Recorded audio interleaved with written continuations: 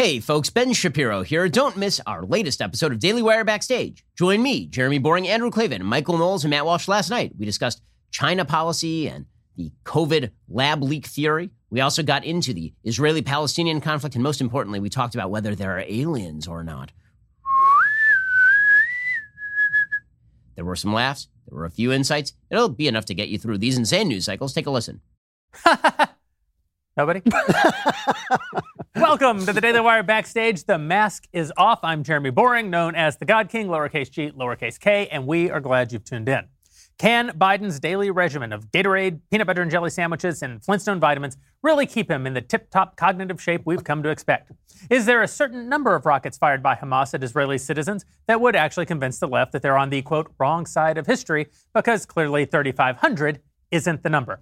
And when the UFOs playing peekaboo with our military do finally land, will John Cena apologize to our alien overlords for Hollywood's shame that is The Last Jedi, Battlefield Earth, and Howard the Duck? Let's hope he does the right thing in whatever language we all end up speaking. Roll intro graphic.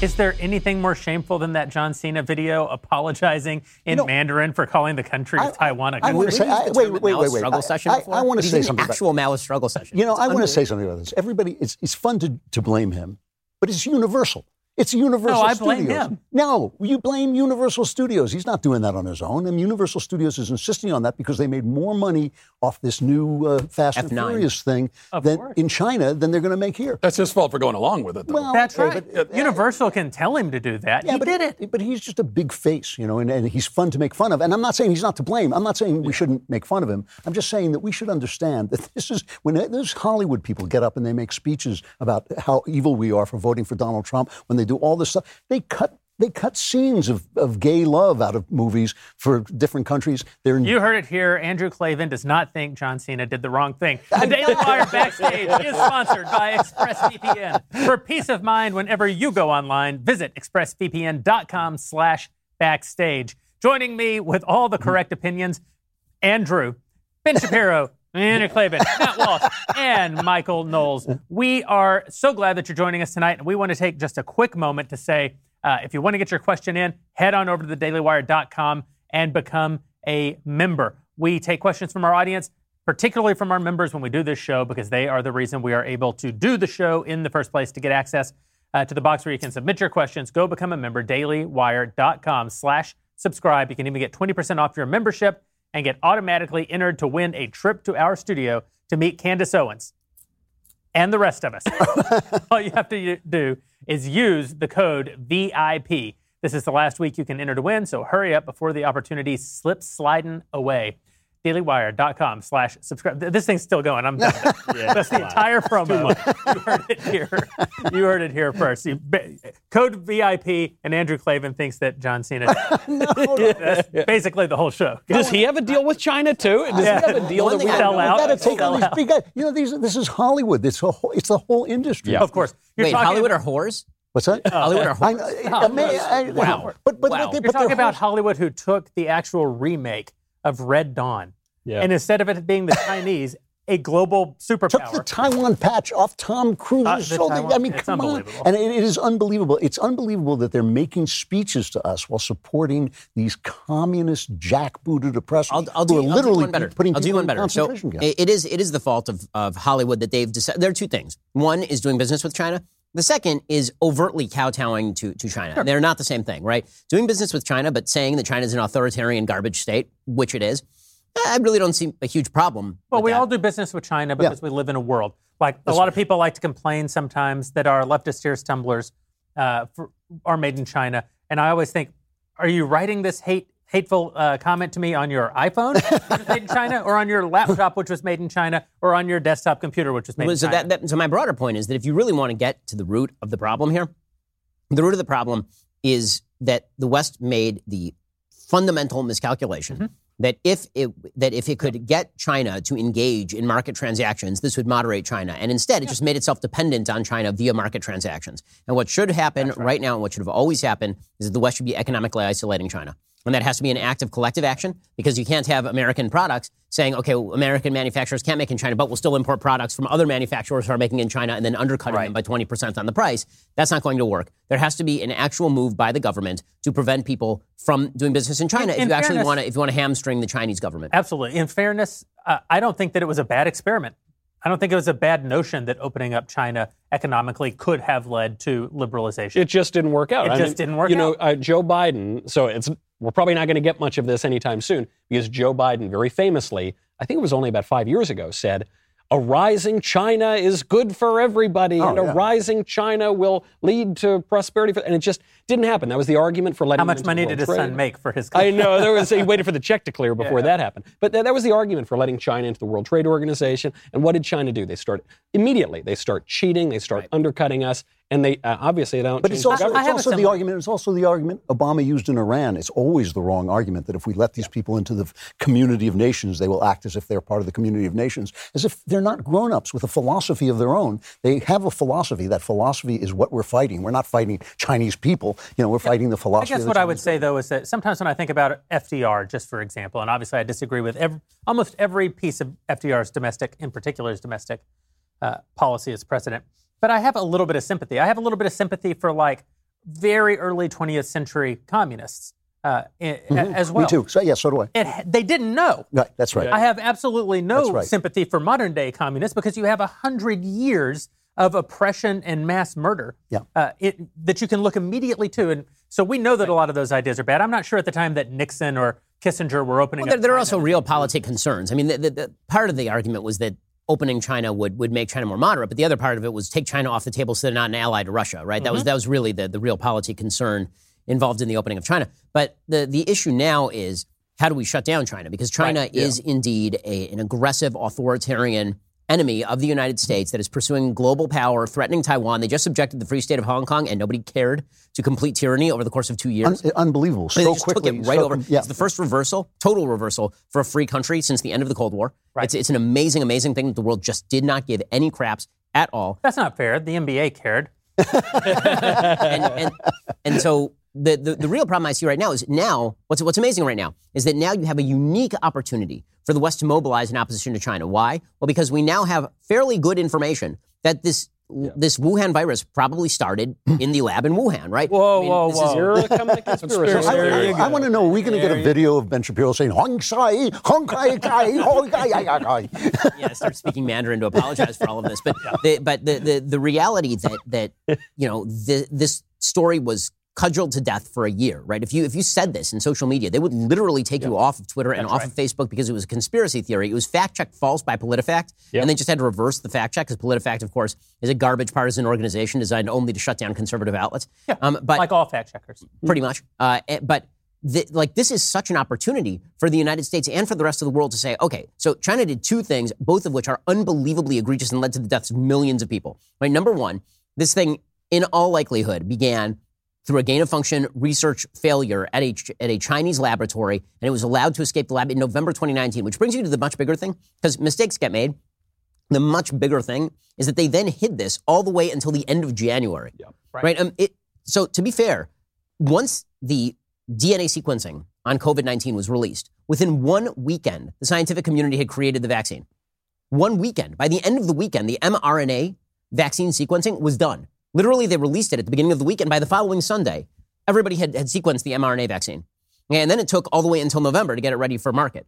Okay, although if you'd cut out all the middlemen and you really accelerated, maybe you're ready by September, October. And if there hadn't been a presidential election, for sure by October. Yeah, 100%. Sure. But if this is started in November, say you use the exact same timeline, and they release the DNA sequencing on COVID-19 in November or December, and you push the entire timeline up by 2 months, how many lives get saved? That last wave happened in September, October, November. It killed like 200,000 people. I also have a question of this gain-of-function research that they claim makes it easier to study these viruses, but it also essentially weaponizes the virus. I mean, do we know that the Wuhan lab is not sitting around making viruses for germ warfare? I mean, I think we probably have known can for suspect decades that that's what they're doing. Right. I mean, we in the United States have known for decades. Except for Anthony Fauci. Fauci has but I had a mask on and I was facing and north. now even Fauci is being caught. Rand Paul is now accusing him of perjuring himself because Anthony Fauci said the United States has not in any way funded gain-of-function research that was done in Wuhan. And Anthony Fauci very cleverly denied, and he said,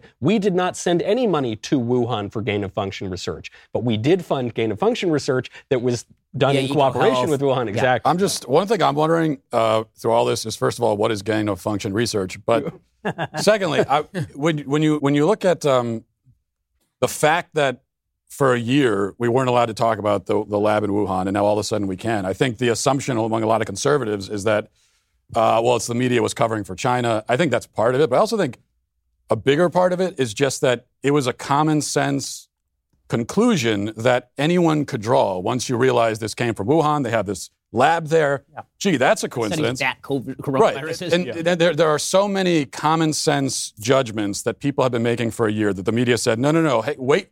Hold on a second. Wait for us to tell you you're allowed to draw that conclusion, and then you can.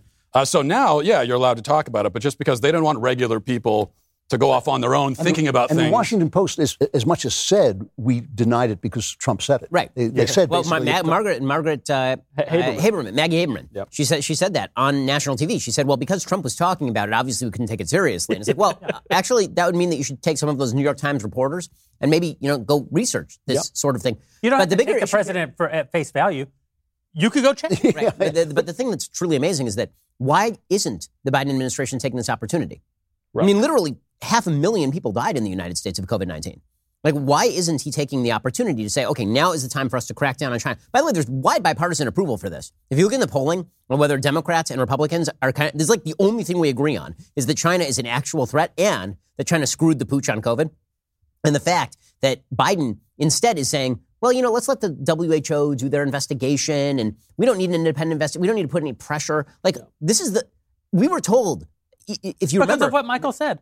Because Biden believes that a rising China is... Right. He still holds this view. They're not bad people, folks. They're not bad people. It's not even just that Biden's not taking this seriously. He's impeding the investigation. Yes. There was a State Department investigation launched under the Trump administration, and Blinken, the new Secretary of State, shut it down when he got into office. Well, this is a hallmark of their entire foreign policy, right? Which is never let the facts get in the way of your ideology. But it's also the racial stuff just makes it impossible, I think, for modern day Democrats. That's why we've heard some people in the media saying, and they deleted some of the tweets, but saying that of course it's racist. They were saying that for a year, but some are still saying it's racist. There's a New York Times reporter today who tweeted right, just today. So the fact that Chinese people are not white is a big political problem for Joe Biden and the Democrats. I think in some ways it's as simple as that this came from a place where these are not white people, and so it's this is getting racist. Very offensive. I was in Washington's, D.C.'s Chinatown the other day, and there's a big lit poster, an electric poster, telling us not to hate Asian people. I'm beginning to be offended by these signs telling me not to hate people. It's like, first of all, screw you. Who the hell are you to tell me? I'll hate whoever I want. No, but I will hate whoever I want. And why? What makes them think this country that has been so welcoming to everybody, needs a lecture from corporate toadies who are doing business with the Chinese and doing business to the point where they won't criticize them?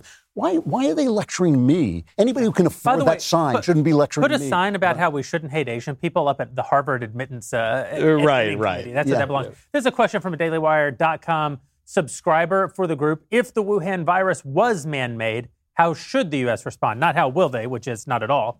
How should they respond?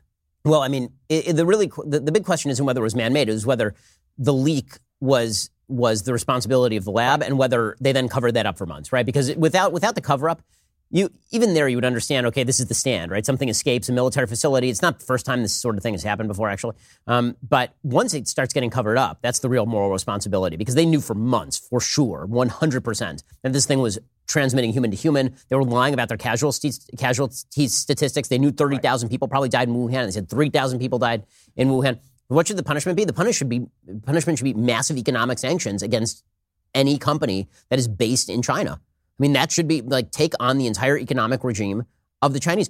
What's amazing to me is that the Biden administration is willing to sacrifice the American economy so that we can blow out the dollar by borrowing money from China, essentially. Right. But if you are actually going to make economic sacrifices, you should do so for perhaps the higher purpose of getting rid of the authoritarian regime in China, which is threatening all of its neighbors and threatening the freedom of the United States eventually, because we can lose this thing by default. That's the part that I'm afraid of. This is why I don't think it's the worst idea in the world for there to be a union of democracies. Instead of a United Nations, which I think we should walk out of tomorrow, if not yesterday, I think this should be a union of actual free peoples that can stand together against threats like this.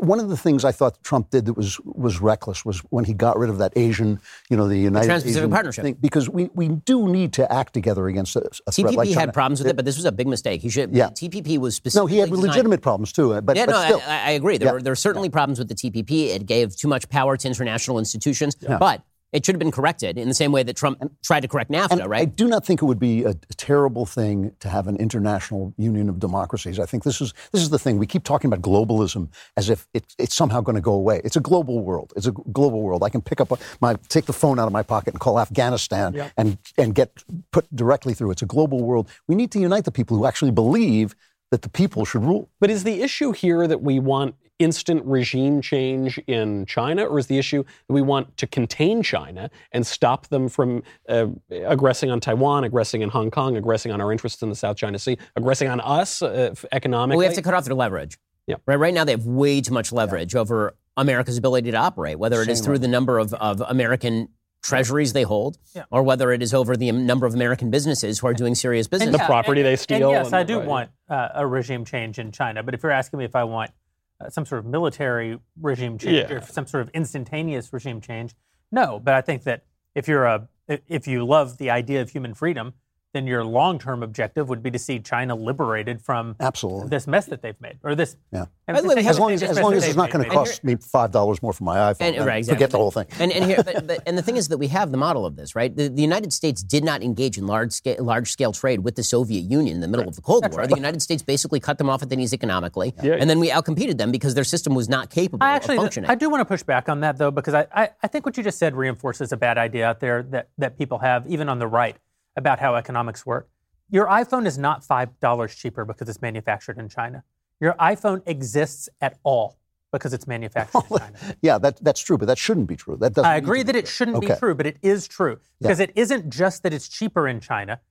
It's that in America, you cannot manufacture at the rate of innovation. But I mean, because of things like environmental regulations, because of all of the rules that impede trade. The precious minerals that they use to make this stuff, we have those available, and you can't get at them here. And this is something that needs to be addressed. That actually, when you're saving the environment, which is not in any trouble, really, which is not a crisis at all, you are enslaving people, and you're making it easier to enslave people. Well, we've outsourced all of our pollution to third world countries. Right. Yeah, I was. I was in the car recently with my son. He was peppering me with all these questions about how different things are made. And of course, as a parent, you realize how stupid you are. I can't answer most of them. But at one point, he asked me, how long did it take to build the Empire State Building, which was built 90 years ago or so. And so I thought, okay, maybe 10 years or something. It's like 6 days. Yeah. And I looked it up. And so I said, okay, let's look it up. And it was built in a year. Yep. Yeah. And of course, you try to build the Empire State Building today. I mean, look at the building that replaced the World Trade Center. It took them 15 years to even get started. They've been doing the big dig in Boston since Ted Kennedy was wandering around leaving women in rivers. Right, and that's back when you wanted to build a building. You just built the building. But now it would take 5 years to even get the permits to even start. So right. What you need to do while you're trying to figure out, well, if everything is going terribly, what should I do? What can I do, Jeremy? You can go to Policy Genius. And you need to go to Policy Genius. We laugh. I like to have fun with the ad reads. But you have a responsibility to the people in your life. What will happen if you are gone and unable to care for them? The answer is you need a life insurance policy. Like all other kinds of insurance, you need to be a responsible adult and make sure that you are insured against the worst possible outcomes. Policy Genius makes it easy to compare quotes from over a dozen top insurers all in one place. Why compare? Because comparing lets you save. You can save 50% or more on life insurance by comparing quotes at Policy Genius. The licensed experts at Policy Genius work for you, not the insurance companies, so you can trust them to help navigate every step of the shopping and buying process. That kind of service has earned Policy Genius a 5-star rating across thousands of reviews on Trustpilot and on Google. And from me, I've told you guys before, I've gotten 3 life insurance policies on PolicyGenius.com, one for myself to provide for my wife and for my child in the event of my, I shouldn't say the unlikely event, it's the very likely event of my untimely demise. One on my wife, because, she also has responsibilities to our child. And the most important one is the one that I carry on Ben Shapiro. Head to PolicyGenius.com. Get started right now. Policy Genius, when it comes to insurance, it's nice to get it right. It's even more nice to do the right thing. PolicyGenius.com. Okay. You forgot the one you took out on Knowles because of the murder plot. Ooh, maybe hold on a second. That can be evidence. The problem with getting a life insurance policy that would give me the kind of confidence it would take to murder Knowles is that he would have to have a medical exam first. And there's not, even PolicyGenius.com. No, he'd be gone. Could never. Yeah, no, that's deal with all of this. It's too healthy. Deal with all of this. So, China, bad. Another thing going on in the world that's been bad since the last time we were together is this horrible conflict going on in the Middle East. Hamas deciding to fire 3,500 rockets indiscriminately. 4,500. Yep. Indiscriminately into Israel, and Israel responding the way that any first world power would, which is with very expensive, very technological, very directed, but very lethal force. And to see the reaction both in the news media and in the left politics in this country has just been unbelievable. I want to talk about it for a little bit. Someone this week, our very own Candace Owens, made this great point. She said, there are people on the left who are sending me pictures of dead Palestinians, children even, saying, if you don't speak out against this, then you don't deserve to have your platform. And there are people on the right who are saying, if you don't stand up for Israel, you don't deserve to have a platform. And Candace rightly said, we can't all be experts on everything all the time. She said, I'm reading books about this. I'm trying to get educated. She has a history of doing this on other issues in the past where she doesn't want to speak out until she really knows. And I appreciate that. At the same time, I don't think that one has to be an expert to understand the immorality of firing rockets indiscriminately into civilian areas. It seems to me that what the left has been saying during this conflict is essentially, because Israel is better at war than the Palestinians, Israel is evil, which, A, makes me understand why we do so badly in wars in this country. If 50% of Americans actually think that the purpose of war is equal destruction. We need equity. It's equity in warfare is what we're looking for. Equitable outcome. Equitable outcome in warfare. But essentially they're saying Israel would be a lot better if more Jews died in these conflicts. Well, right? Israel is also the West, and they seriously hate the West. It is amazing to me. I read on the air Hamas's charter, which is just a series of anti-Jewish filth. They blame them for the French Revolution. I'm not making this up. I wish I were making this up. They blame Jews for the French Revolution. They blame Jews for World War I. They blame Jews for World War II. Their clever plan to exterminate themselves in order to take over the world. I don't know what that was about. But, this is the kind of stuff. They quote the hadiths about Jews hiding behind rocks and trees and Muslims being called to kill them. It is everything but the blood libel is in it, but I'm sure they would believe in the blood libel too. Surely, if somebody tells you, my philosophy is that I believe Jews should be exterminated because of this, we should believe them. We should believe that this is a genocidal terrorist movement that was duly elected by the Palestinian people. Somewhere along the line that has to be addressed, and somewhere along the line it has to be addressed that the Jewish state is the freest, most multicultural, most successful state in the Middle East and should be imitated. The thing that drives me about this, and it goes back to what you were saying, it goes back to what you were saying about no policy result is going to change their philosophy. Right. The Iranian deal by Obama, one of the great disasters of his administration, was overturned by Donald Trump, and he instituted the first actual advance in Middle East peace that I have seen in my lifetime, which now goes back to 1776, right? Yeah. So this is the first time I ever saw anybody do anything, just a little bit of a change in the strategy of going into the Middle East. They have gone directly back to the Iranian deal. And when you bring this terrorist state, the Iran is a terrorist state, when you bring it back into the center of power in the Middle East, you encourage all the bad actors to climb on board. They're the ones who are funding Hamas. They're the ones who are sending them the missiles. It's just incredible to me that no fact can penetrate their ideology. To give a 2-minute synopsis for people who don't know the modern origins of this particular conflict, first of all, do not go back to the Exodus. I definitely will. I have a video coming out that's like a full hour going all the way back to the Exodus. But no joke. But what Drew says about Hamas is not only correct. The fact is that what just happened over the past few months, what actually drove this, what started this, is that in late April, Mahmoud Abbas is the head of the Palestinian Authority. He's currently in the 16th year of a 4-year elected term, because the last election in the Palestinian Authority was held in 2005. So he's now, 85 kind of like our years old. 15 days. Kind of like 15 days to slow the spread, exactly. Exactly. So he was elected, so he won in the West Bank in very contentious circumstances. Then Hamas won the next year in the Gaza Strip. So he called another election because the Biden administration said, we would love to see you guys do an election. So he called an election, and then he looked at the polling, and he realized he was going to lose to Hamas because Hamas right now rules the Gaza Strip, and they're at war, literal war, like people killing each other, with the Palestinian Authority and Islamic Jihad. So he called these elections, and then he canceled the elections in late April. He said, you know what? Bad idea. No more elections. And so in order to distract Palestinians from the fact that he had just canceled an election that would have allowed him to be replaced in power, he decided to launch essentially a terror campaign against Israel. He started posting videos on Fatah TV about how it was good to stab Jews. He started encouraging Fatah members to go up to the Temple Mount and fling rocks and projectiles at Israeli police to start a conflagration on the Temple Mount that could then be treated as though it was a mutual conflict on the Temple Mount. And he started propagandizing about what was happening in Sheikh Jarrah, which is a suburb of Jerusalem. There's a 50-year legal case that has been winding its way through the courts about, I kid you not, 4 houses. These 4 houses were basically owned by Jews before 1948. Jordan won this territory between 48 and 67. They handed deeds over to a bunch of Arabs in that area. Israel respected the deeds that were handed over, but there were 4 houses where Jordan hadn't handed over the deeds. So the Jews came back in 67 after they won.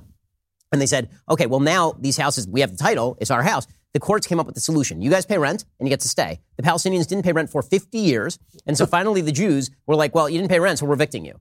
That was the eviction crisis. Yeah. 4 houses in Sheikh Jarrah. Okay, there are 1.9 million Israeli Arabs living in the state of Israel. So when people talk about ethnic cleansing or moving people out, there are 1.9 million Arabs living in Israel. There are 0 Jews living in Gaza. There are 0 Jews living under the Palestinian Authority. There's only one apartheid regime in this particular conflict, and it is not Israel by any stretch of the imagination.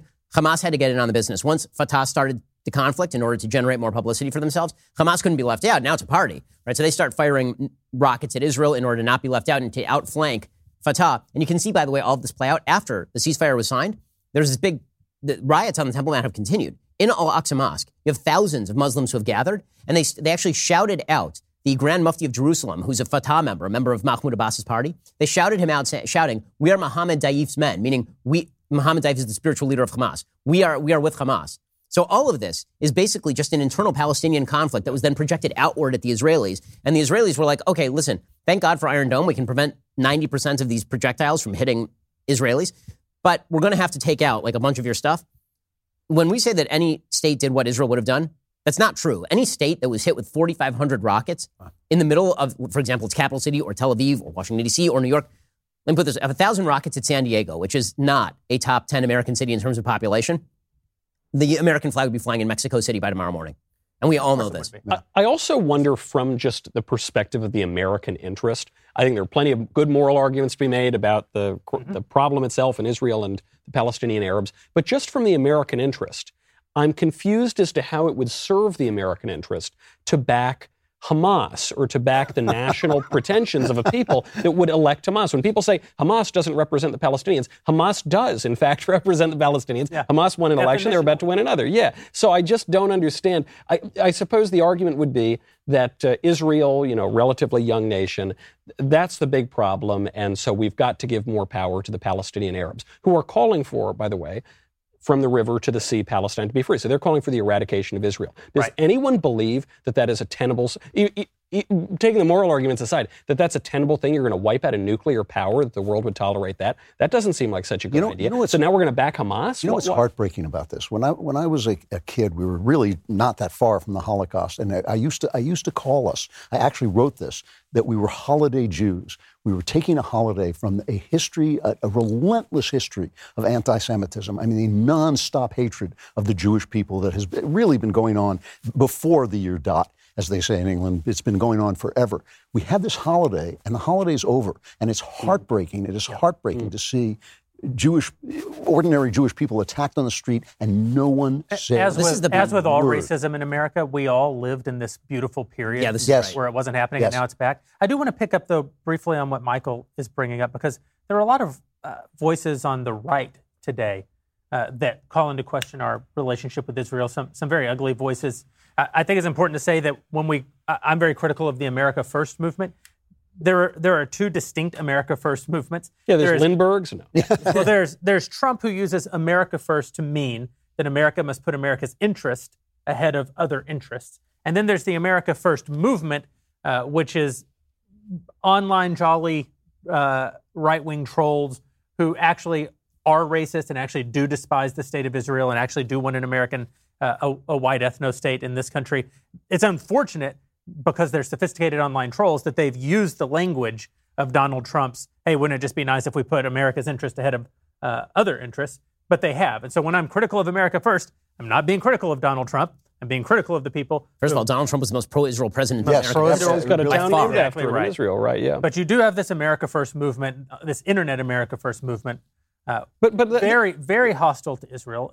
And they say a lot of things. You know, they're angry about the bombing of the USS Liberty in 1967. I used to get this. People ask me that question. I'm like, really? You know? Yeah. They apparently haven't heard that England burned the actual White House during the War of 1812. Why can't Israel be? Well, allies don't ever get mad at each other. Anyway, but I sort of think, like, you're right. There's this distinction, and as with all these terms, they're used in lots of different ways. But let's take it totally seriously for a second. Let's say this is just from the American interest point of view. This is where I'm going. Right.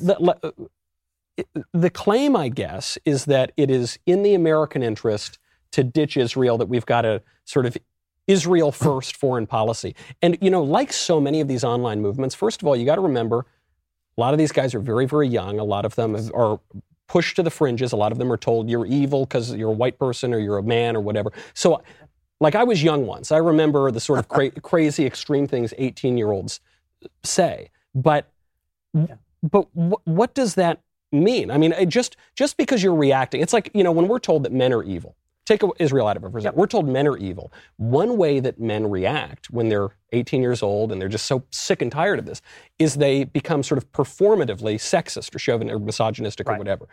That's not the answer, right? That's just sort of the flip side of the coin. So I think, sure, if these guys are saying, we've been told our whole lives that Israel is the greatest ally of the United States ever in the history of the world, and now we found out it's only like a fine ally, but it's not like the greatest one ever. I think, well, okay, so your answer is to back Hamas? What are you talking about? I think, just to take up a little bit for them, not really, but I think obviously from a moral standpoint, morally it's clear. And all you have to do is apply like just war theory to this. And, one thing in waging a just war is, first of all, there has to be a chance of success. And when you have Hamas just firing rockets randomly into civilian centers, nothing's going to happen from that except that you kill a bunch of civilians, maybe, and then get destroyed yourself. So, right. But at the same time, I think one thing, the people that you're talking about, one thing that annoys them is when they see, I don't remember who tweeted, someone tweeted something like, if you're an American patriot, it means you're pro-Israel, or something like that. Yeah. This idea that, like, it is your patriotic duty to have this particular feeling about another country, no matter what the other country is. I don't care what country it is. So that goes too far on that side of it, and I think they're kind of reacting. It's kind of what you're saying. Yep.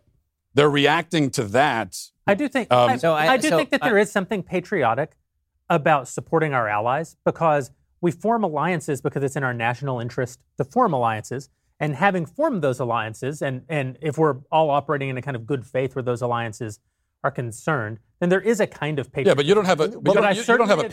You don't have a patriotic. You do not have a patriotic duty to support any country that is not your own. Well, I will say that I think that what that statement is missing is the phrase at the end, right now.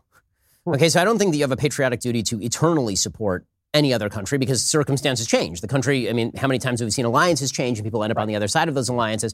But the idea that in a conflict between a democratic ally and an actual terror group, that it doesn't connect to any sort of, we're not talking about nationalism now, which is just attachment to country. We're talking about patriotism, which goes to underlying principle, that you have no duty at all to support a fellow democracy that is an ally in its own battle for survival.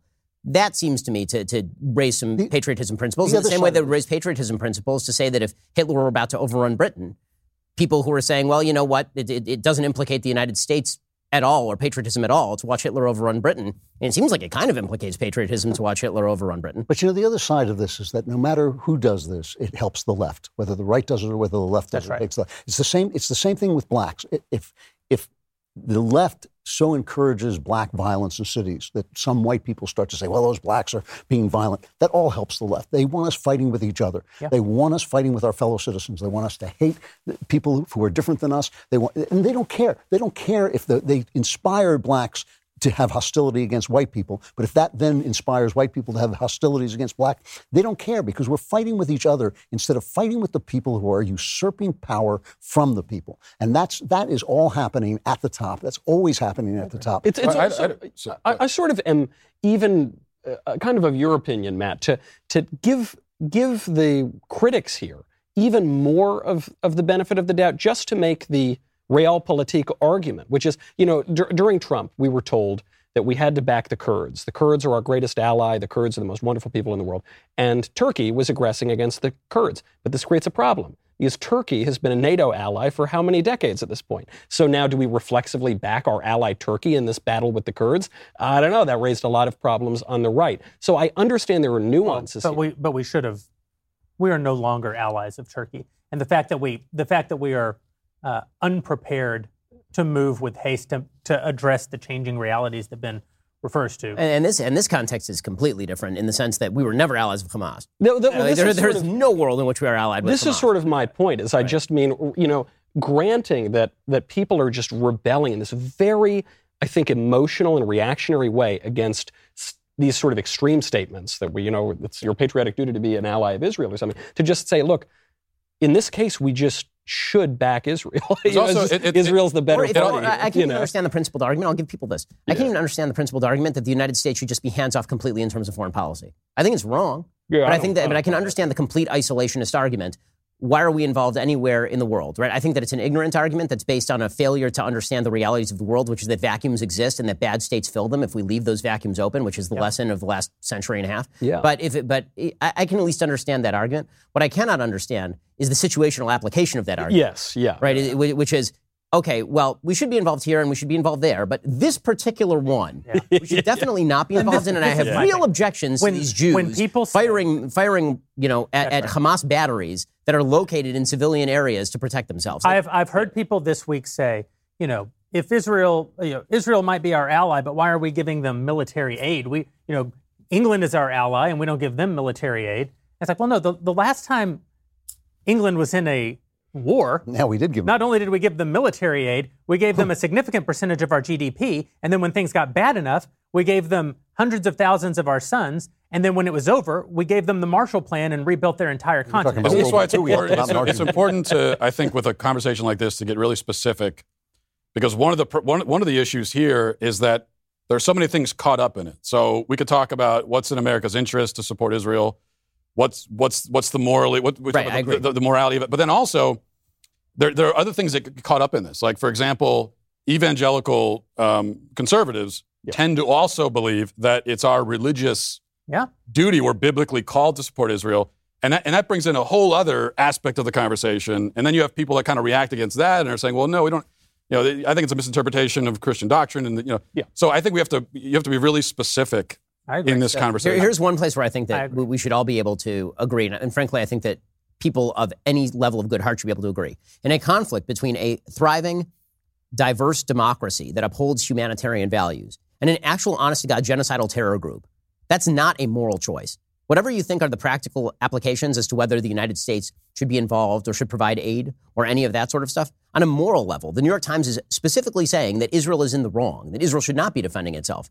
Right, you have them literally printing op-eds from people who are activists for Hamas, downplaying the evils of Hamas. You have the entire Democratic Party By the way, now. That's how I know that it's morally right to support Israel. You have the entire Democratic Party right now basically covering for the open anti-Semitism of Rashida Tlaib and Ilhan Omar, who spread blood libel. When they say that Israel is targeting Palestinian children, that is just an abject lie. Israel has been participating in the most pinpointed attacks of any military I have ever seen, including the United States military. They're dropping knock bombs. Rashida Tlaib is saying this fight is not just in Israel. It is the fight for all minorities everywhere. Which, by the way, is why you're seeing Palestinian activists go to Jewish areas in the United States and protest there. If you thought this was a foreign policy problem, why are the protests not happening in Washington, D.C.? No, why aren't they happening next to the congressional office? Last night, they're not. They're going down to a restaurant a quarter mile away. They're going down to Brooklyn, and they're beating Jews in the streets. Yep. Or they're going down to areas in Miami where there are lots of Jews who live there, and they're driving through in trucks with Palestinian flags on the back. Are those the policymakers? No, these are I'm sorry, that's the Nazis marching through Skokie. But, Jeremy makes a great point here. I can't believe I said that. I need to wash my mouth out with soap.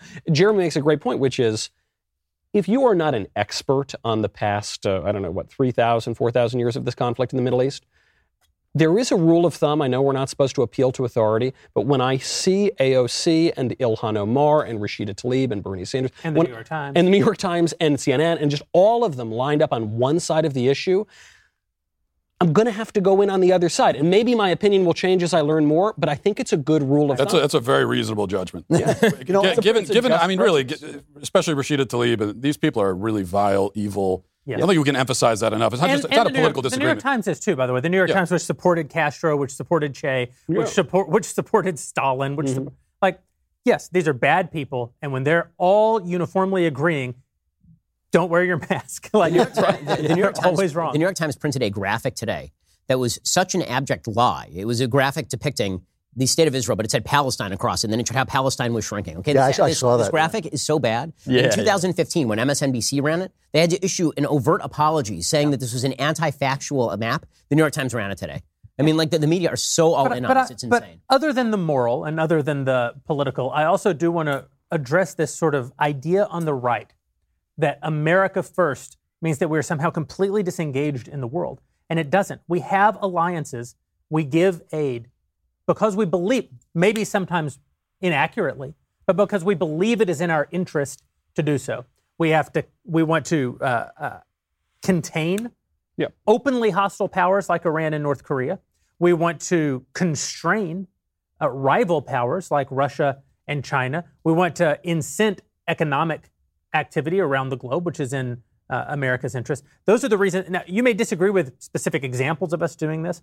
I disagree with specific examples of us doing this. But the idea that we're just a piggy bank charity out there giving people money because it's great. When you hear people say we're not the world's policeman, they're usually denying that there's any American interest that exists outside of our own borders. I think that that's a complete mistake. That's never been true. No. We have interests, and you have to pursue your national interest in a very messy world with shifting alliances, with shifting realities on the ground.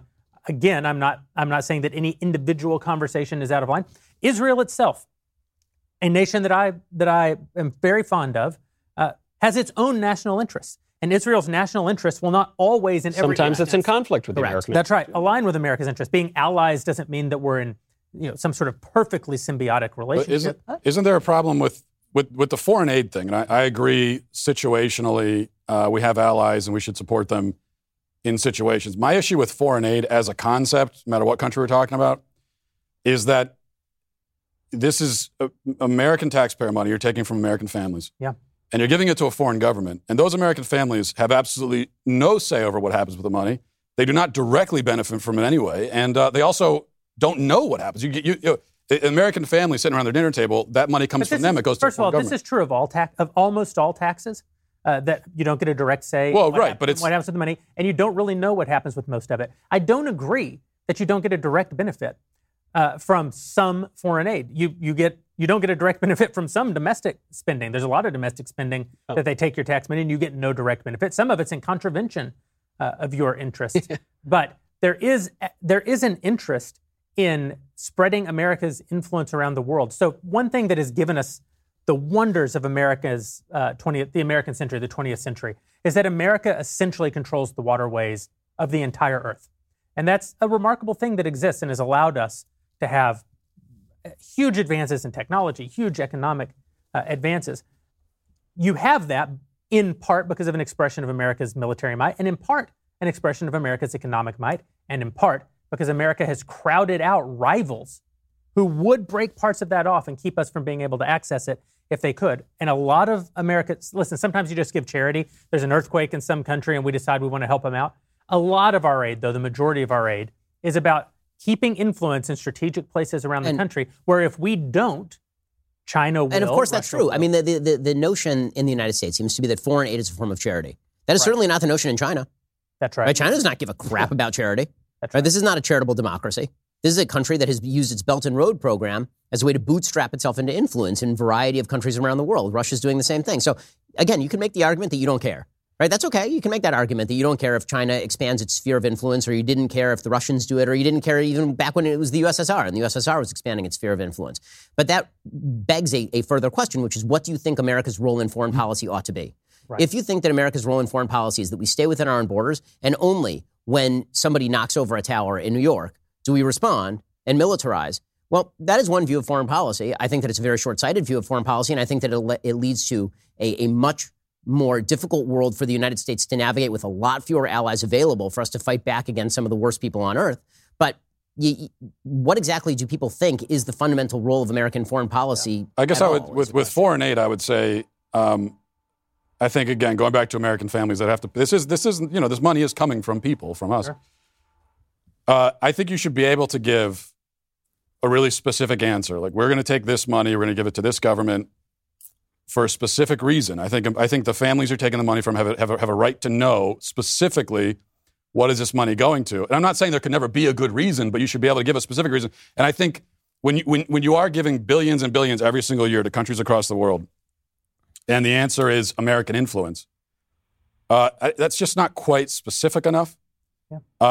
But I would only argue that foreign aid is a very small part of the budget, and that most of what we steal people's monies for and do in contravention of their interests actually happens domestically.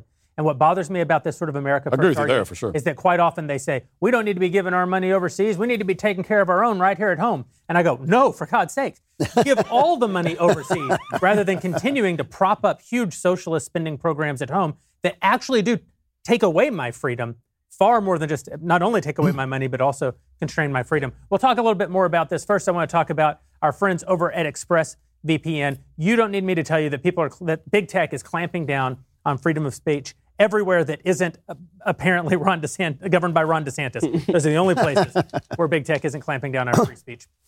You should have the right to express yourself freely online, but unfortunately, big tech has a monopoly on what you can say, and they've opted for silencing tactics and censorships. To fight back on big tech's control of the internet, I use ExpressVPN. When you use ExpressVPN, the app on your computer or your phone, you anonymize much of your online presence by hiding your IP address. That makes your activity a whole lot more difficult to trace, and it makes selling your information to advertisers even more difficult still. What's more, ExpressVPN encrypts 100% of your network data to protect you from eavesdroppers and from cyber criminals. You have an obligation to yourself, you have an obligation to your family to protect your data. We live in a digital age. You have absolutely no idea the power that you're giving to these companies when you loosely let them have access unnecessarily to your data. Revoke big tech's right to your data. Secure your internet with a VPN that I trust for online protection. Visit expressvpn.com/backstage. That's expressvpn.com/backstage. You'll get 3 extra months free with this exclusive link. Go to expressvpn.com/backstage right now to learn more. expressvpn.com/backstage. That's right. We got our own promo code. Backstage. You know what strikes me about this? At the heart of kind of this disagreement over projecting American strength abroad, and I don't just mean a disagreement among us, I mean among the American people and among the right too. I understand one argument, one sort of more novel argument against projecting American strength abroad, which is some years ago there was broad consensus on what it meant to project American strength abroad. The American truth, justice, and the American way. The American cultural exportation around the world, right? We were broadly in agreement and in support of that. But that largely Christian, unique but American kind of version of that has fallen away into this broad global liberal empire. And so I think there are a lot of people who say, I'm all for projecting American influence abroad, but I don't want to promote transgenderism in Namibia. That's not where I want my tax dollars going. But I also don't want them flying Black Lives Matter flags at American embassies. Exactly, That's not foreign aid. I think none of us think we shouldn't have embassies. Right, but that is the influence that's being pushed. The fact that our government is out of control, that it's unconstrained, that it is in no way limited, that it believes that what it needs to be promulgating around the globe and at home is socialism and leftism and critical race theory and this incredibly anti-Christian modernist worldview. I agree that all of that needs to be fought. And to the extent that you say that we need more transparency in how the government spends our money, I agree with that. But there's an attitude on the right that's what I'm kind of pushing back again. Well, the question is to, you mentioned when we say that what we're getting in return is American influence. That's been true of all American foreign interventions ever. Yes. I mean, true of, including wars. Right? What were the American interests that were threatened when the Soviets threatened to take over Berlin? And we participated in the Berlin airlift, which was an act of foreign aid, right? I mean, we actually flew supplies into Berlin to maintain Berlin as a free city. Yeah. Why exactly did we bother doing that? The Soviets could have just taken Berlin. We didn't rule it. Didn't have anything to do with us. It was very far away across the water. Right. And that's been true of literally all projections of American power ever. So the answer was always that American influence is important because we understand that the opposite of American influence is not a vacuum. The opposite of American influence is very bad people increasing their own sphere of influence and then using that sphere of influence in order to threaten true American interests. So to take an example in the Middle East, for example, if Israel were to disappear tomorrow, what that would mean is that authoritarian states would they'd threaten control of the Suez Canal. We saw the Suez Canal blocked recently by a giant shipping container, right? And that giant ship basically cut off all world trade for a significant period of time. Yeah, there were gas lines in the United States. Right. And if the Straits of Hormuz are cut off, oil supplies falter. If the South China Sea falls to complete Chinese domination, then the shipping of products. But these are specific. You're giving specific cases of this is what America needs to do in this particular situation for this reason, which is great.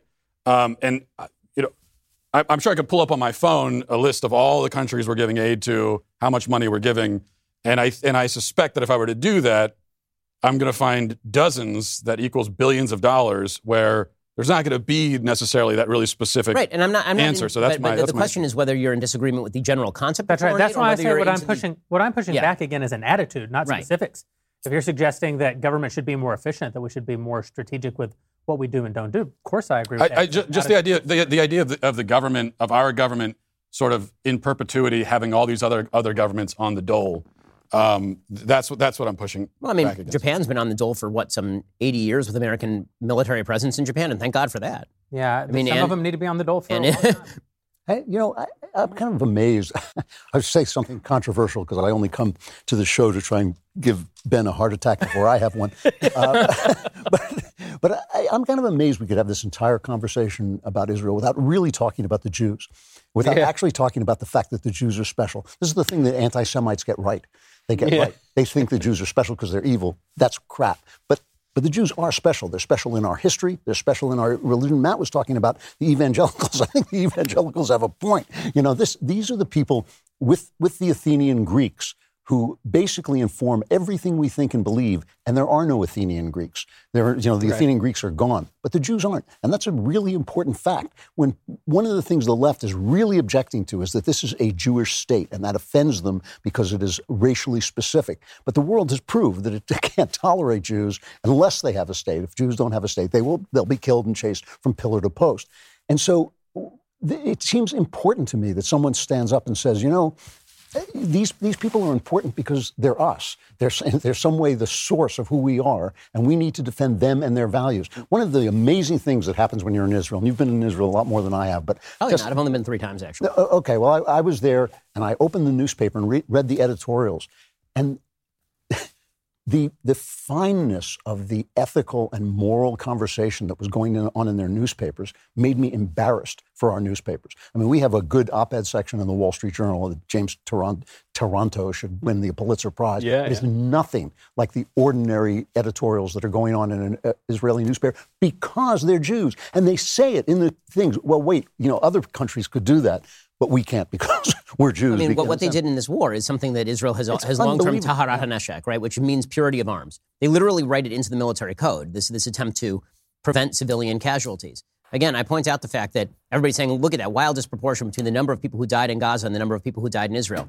Yes, Israel fired massive ordnance into Gaza and only killed 200-odd people after experiencing 4,500 rockets fired at it. But there's something else. There is an underlying idea, and this has taken root mostly on the left, but a little bit on the right, And that is the idea that the world would be a more peaceful place if Israel ceased to exist. And you can see this in the way that so many people on the radical left actually talk about the state of Israel.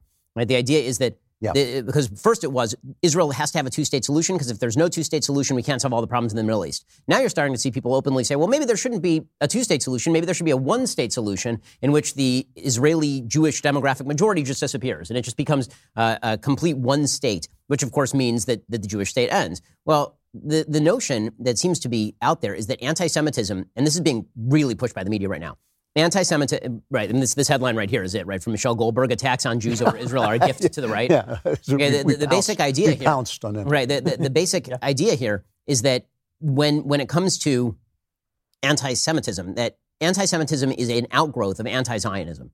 Right, or rather of Zionism. If it were not for the state of Israel, anti-Semitism would just disappear, which ignores all of human history between 136 CE and 1948. Right? It's a lot of intervening history right there. Yeah. The same people who are beating Jews on the streets with poles in Brooklyn are shouting at them that they're only beating them because of Israel. And it's like a random Jew in Brooklyn. Yeah. I have a feeling that's not true. Right. I have a feeling that if Israel didn't exist, there would be a lot more Jews who are getting beaten. When Jesus said, you are the salt of the earth, you're the light of the world, he was talking to the Jews. He was talking specifically to the Jews. God doesn't break those covenants, that's still in place. And when we look at these people, we're seeing where our ethics come from, where our ideas come from. One of the great evidences, by the way, for that's the truth of the Bible, to me, for the truth of the New Testament, sorry, Ben, is that you're complimenting my folks, so continue. The New Testament posits that in the future there will be an Israel. And Christians believe that. They believe that the Bible is true. It's very hard I'm fascinated by this notion that it's almost impossible for us to ever separate ourselves from this moment. And that connection to this moment really blinds us to the experiences of almost all humans across all time. And it's a fun thing. Maybe we'll talk about it on this or a future episode more generally. But specific to the topic at hand, it's easy for us to imagine being Christians and thinking that in the future there's Israel. Because there's Israel.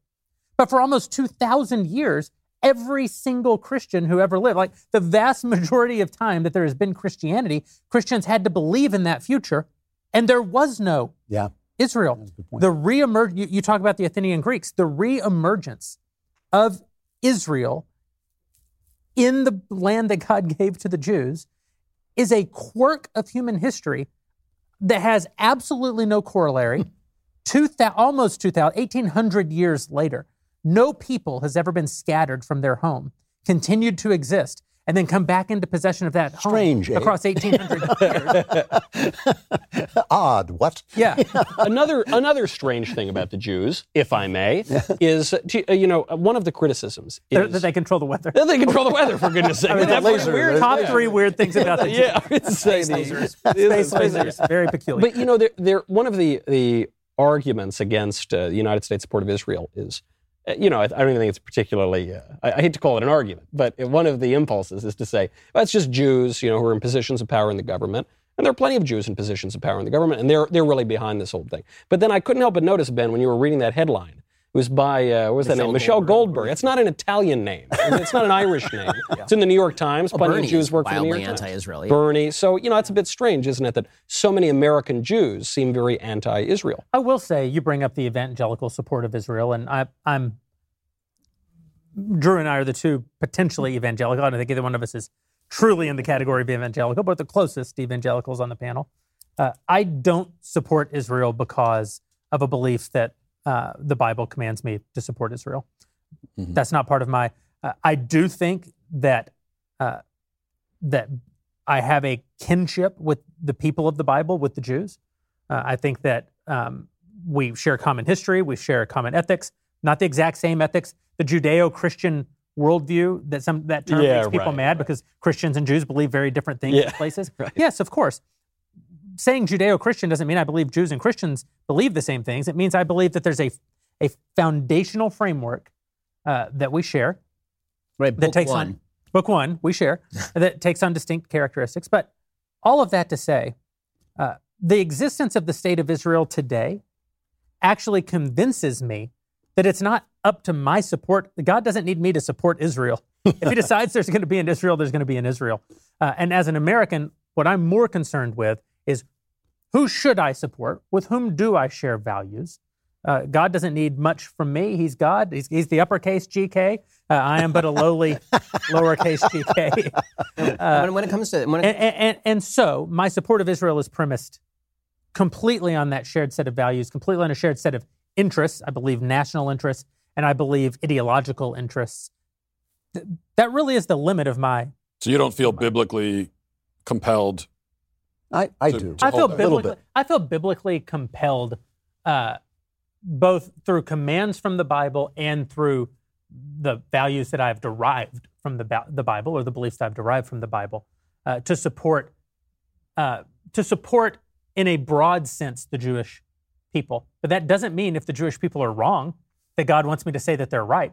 All right. So, as an example, if Israel had gone into the Gaza Strip and started rounding up people like the Germans did in the 30s and putting them into ghettos, or rounding them up like they did in the 40s and putting them onto boxcars, I would tell you that this was wrong. I wouldn't feel like, I don't know, they're indiscriminately killing Palestinians, but God does say be nice to the Jews. Of course I wouldn't take that position. Right. But nobody ever said that Germany should cease to exist. I mean, this is the thing. The only country on earth, literally the only country on earth that has to argue for its right to exist is the Jewish state, also, and that is biblical. It's also worth noting here that when we talk about foreign aid to Israel, particularly in this context, a lot of that foreign aid is going for the Iron Dome. Okay, if you are a believer that Palestinians should not be mistreated, you should thank God every single day for the Iron Dome. Yeah. Because if it were not for the Iron Dome, Israel would have eviscerated the place, and everybody understands this. Yeah. Right? The fact that 90% of the rockets being shot from the Gaza Strip were shot down by this miraculous technology that is located in all of the population centers of Israel. That you can fire for, the simple statement that 4,500 rockets were fired at civilian areas and 12 people died is a demonstration of just how effective the system is. If those rockets had all hit in civilian areas and killed hundreds or thousands of Jews, Israel would Hamas. Hamas would not exist anymore. And also the idea that, well, if you get rid of Israel, then the Middle East is a peaceful place is, of course, absurd because, first of all, these Islamic groups are killing each other anyway. They're going to continue to do it. I think with the biblical thing, it doesn't bother me, evangelicals that feel spiritually inclined to take this position. It doesn't bother me at all. I do think my theological difference with them, which doesn't sound like this is your position, but the idea that our salvation is still somehow tied to a particular geographic place, or even worse, to a government, is. No, I completely agree with you. That to me is a problem because I agree with that. Yeah, we know that now that's the whole idea. It's universal. Go preach to all nations. Salvation has existed from a Christian point of view for the past 2,000 years, and for 1,800 of those, there was no state of Israel, and there was no particular government. And so it just wouldn't. I almost reject any theological notion that requires you to live in a specific time in a specific place in order for it to be true. And so tying salvation to support of Israel, I would just see as another one of those. But I do wonder too if some of the recent uptick against Israel, or let's rephrase it, in defense of, say, the Palestinian Arabs, is actually caused by radical leftism. Because for much of my young life, right, certainly since 9/11, there has been this sense on the right that the Muslims are out to get us. And there have been Muslim incursions on Western Christendom for roughly, 14 centuries now. So obviously there's historical precedent for this. But I think a lot of people are looking now and they're saying, well, I don't think I exactly want to live under Sharia. Look, I don't want to live under Hamas or anything like that. But there is a sense among not these insane radical extremist Muslims, but among Muslims more broadly, that at least we can talk about God, right? We talk about how Judaism, sort of writes the first book, and then you get Christianity, and from that there is this derivation. Let's not forget, Islam is the product of an encounter between Muhammad and a heretical Christian monk, and this is not even disputed by Muslims. And so there is obviously a lot of commonality there. And when you look at the radical left, which says God doesn't exist, boys can really become girls, we need to kill the babies, we need to do this all for freedom or something. And then you look over at the Muslim world, which has different answers than we do, but they still recognize that God exists, that there is a moral order, these sorts of things. I think that might explain a little bit of the rapprochement you've seen in the last 4 or 5 years. I completely agree with that. I think there's more connection between the transgender mania and the hatred of Jews than anything else. Absolutely. Yes, no really. About it. Well, one thing today. Today. But it's sort of like, Jesus says, I've told you guys this before, that Jesus says they'll hate you for my name's sake. Yeah. And anytime I meet some Christian and people are mad at him, they always say, well, You know, the Bible told us that they'd hate us for his name's sake. And I said, no. They hate you because you're an asshole. They would hate you for his name's sake if it ever came down to it. They got easier.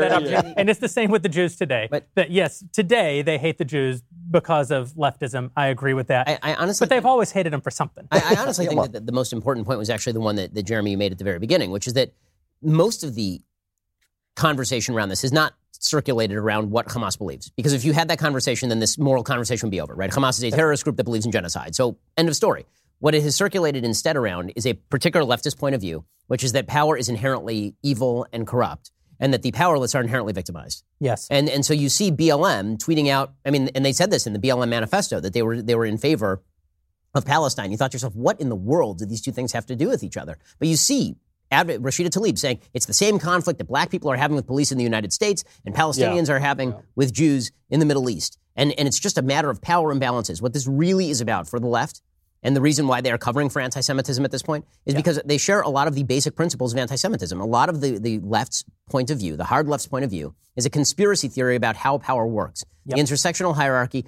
All the systems of power are geared toward the most powerful. And so therefore, if you are powerful, it is because you sit at the top of the hierarchy. In order to achieve equity, these hierarchies must be torn down. Now you look to the Middle East and you say, okay, look, here's this very powerful, small, tiny Jewish state. And then you see these Palestinians and they're living in privation and horror. And you don't look to, okay, maybe they're doing that because terrorist groups run them. Instead, it becomes, well, the people who are really doing well over there, they must be the ones who are responsible for all of this. And then you obfuscate in order to conceal basically what's going on. They'll say things like, well, it really is a color thing. First of all, that demonstrates such unbelievable ignorance of what Jews are that it's almost beyond the pale. Number one, Jews are not white. Number two, the Jews in Israel are super not white. Like if you've ever been to Israel, over 50% of the population is from Arabic countries, right? Like my wife's family, they're entirely from Morocco, right? All of their ethnic derivation. They participate in whiteness. Right, exactly. Whatever that means, that's what they're doing. They participate in whiteness. And what the left means by they participate in whiteness is they are successful under the current system, and the current system needs to fall.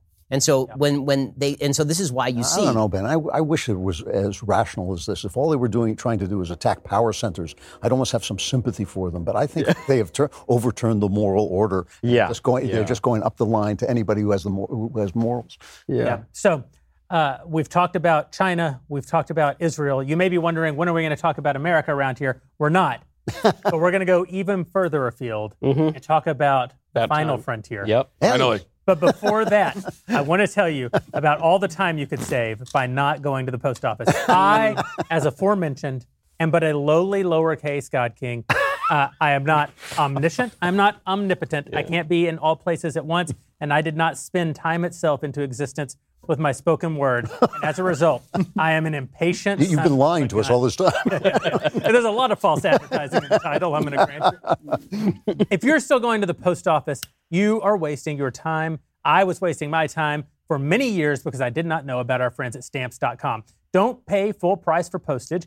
Go to Stamps.com, and you don't have to do either of them anymore. You can mail and ship anytime, anywhere, right from your computer. Send letters, ship packages, pay less, a lot less, with discounted rates from the USPS, UPS, and more. Stamps.com saves businesses like ours thousands of hours and tons of money every year. Here at Daily Wire, we've used Stamps.com since 2017. No more wasting our time. And back in 2017, there were very few of us, so it was quite often my time. Now, if we had to go to the post office, it wouldn't so much be my problem, but it still saves us a ton of money. Simply use your computer to print official U.S. postage 24/7 for any letter, any package, any class of mail, anywhere you want to send. Once your mail is ready, just schedule a pickup or drop it off. It's that simple. With Stamps.com, you get discounts up to 40% off post office rates and up to 66% off UPS shipping rates. Not to mention, Stamps.com is a fraction of the cost of those expensive postage meters. Stamps.com is a no-brainer. It saves you time. It saves you money. You want to go because you owe yourself your time. You owe your business your time. You owe your family your time. You owe me a little bit of your money. Go over. Stop wasting your time by going to the post office and instead go to Stamps.com. No risk. With promo code Backstage, you get a special offer that includes a 4-week trial plus free postage, and a digital scale. No long-term commitments, no contracts. Stamps.com. Click on the little microphone at the top of the homepage. Type in Backstage at Stamps.com. Promo code Backstage. Never go to the post office again. Because where we're going to go, my friends, out there somewhere. Obviously, earth-shaking news coming out of the Pentagon on 60 Minutes this last week. Matt's been covering the story since long before 60 Minutes got in on the action. There are unidentified aerial phenomena being observed by United States military aircraft. Apparently, it's happening with some frequency. Our former Senate Majority Leader, the Right Honorable Harry Reid, and that's how you know it's true. The Right Honorable Harry Reid became very concerned about this, and because of him and others in the government, a task force was formed within the Pentagon to track these unidentified aerial phenomena, or as you may know them, unidentified flying objects. Objet. Yeah. And now we're starting to see a lot of gun cam footage, a lot of sensor footage, a lot of radar footage coming from military aircraft, primarily F-18s, things that are flying over the water. And the question I have for the panel is... Right, look at that. Come on. Are we alone, or are geese just getting super fast? I mean, like, fast. Can I just to open this up? I believe I'm the only alien-believing American on the panel tonight. Okay. Well, you haven't committed yet, but I am the representative of our people and culture. And I do feel marginalized and frankly unsafe sometimes in this workspace. But so I think there are two things here. Okay, first of all, obviously we don't know exactly what that is or what those things are. And in order to come up with any kind of like probability that it's aliens, we need some background information that we don't have. Like, for example, we need to know, are there aliens in the universe? And how many such civilizations are there? And where are they? And what sort of technology do they have? We don't know any of that. But what that tells us, first of all, is that you can't basically rule out as a possibility or even as a plausible possibility that those are aliens. Because for all we know, now, if we're the only intelligent civilization, even just in the galaxy, then that's definitely not an alien.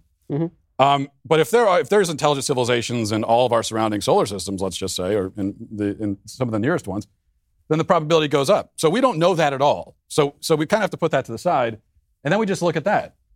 And now we have to say to ourselves, what the hell is that? Yeah, but we've been hearing these UFO reports for a long time, for decades, really.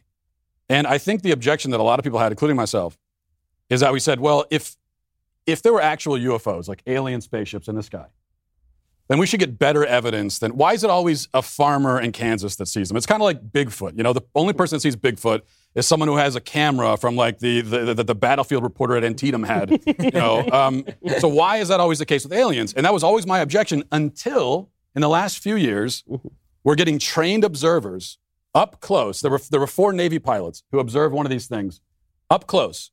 4 of them. For 5 minutes they watched it.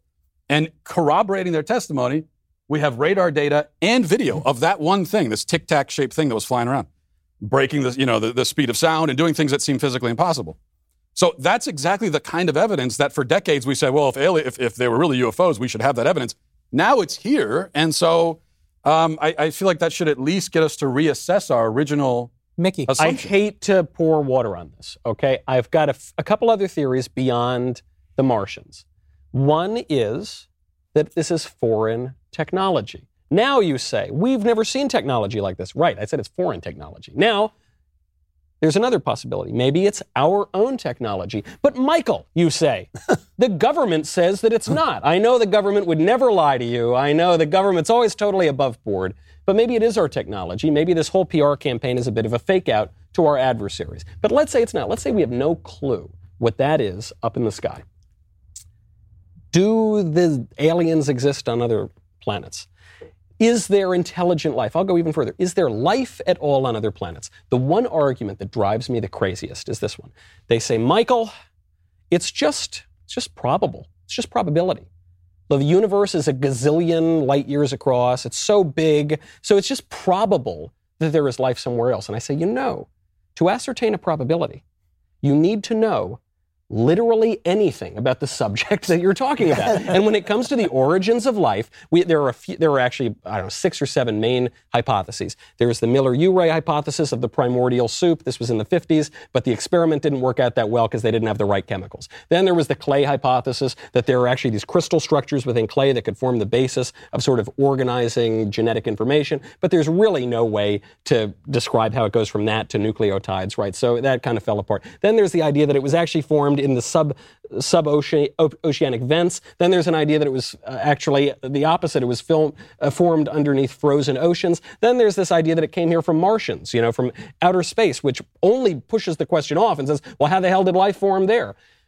My point is, in modernity, we're told we're not special. Look, there's probably a zillion other of us. And my only point is, maybe that's true, but we have no evidence. We have no reason to believe that we're not special. This is my whole approach to this. Is the philosopher Wittgenstein, who may have been an alien, said of that which we cannot speak, we must remain silent. And the philosopher Clavin says that which we don't know, we don't know. Yeah. And this is the thing.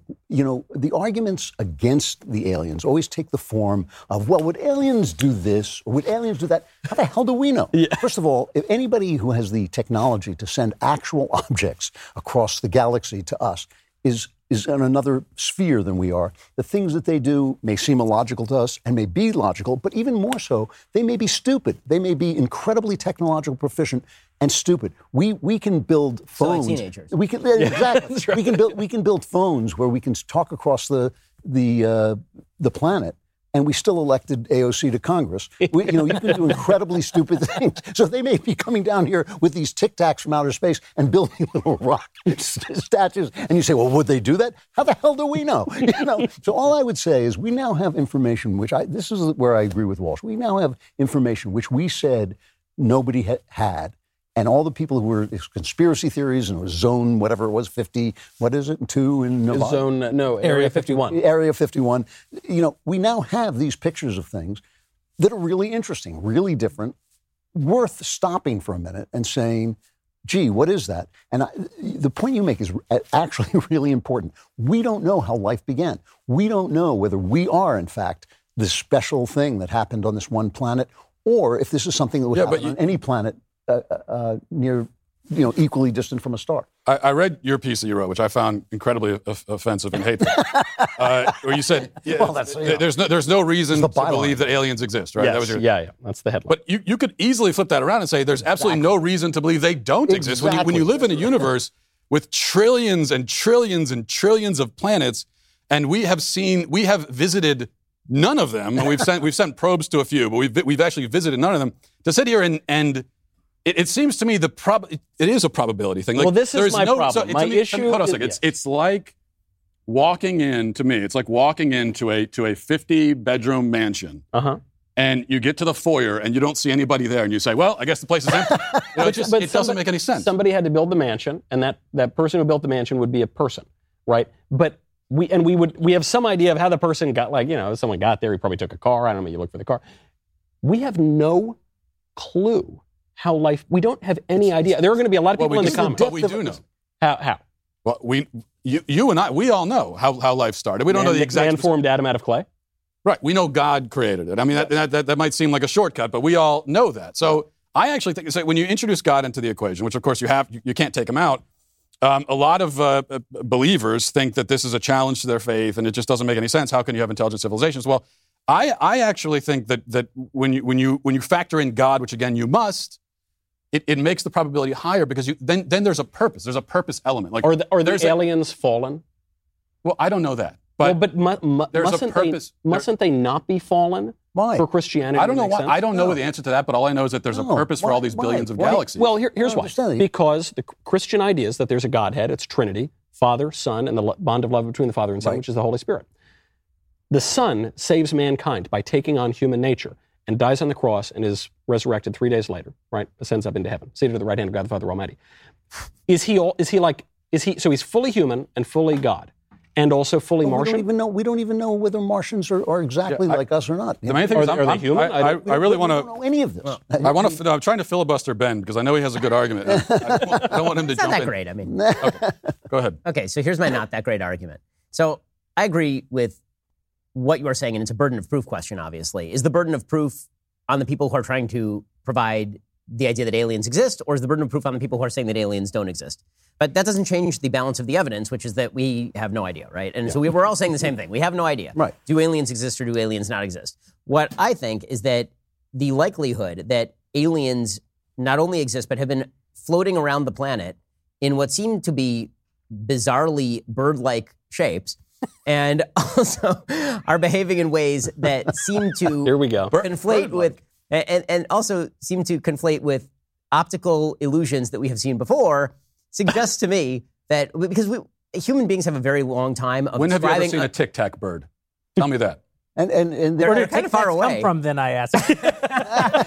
Also, I mean, it could be very far away. That doesn't look like amazing pixelation. It's not like right up on it. Like I don't know, but it doesn't seem to me that the most plausible explanation for that. 4 people saw the Tic Tac. but this reminds me. And this reminds me from of, far away, it might look like a Tic Tac. I mean, like just because things refract off surfaces of clouds differently. Can I speak like David to Blaine also isn't cutting coins out of his arm. Like, like whoa. illusion. Like The skepticism. it's on this illusion, panel. Michael. Illusion. Like it's Here's my position on it.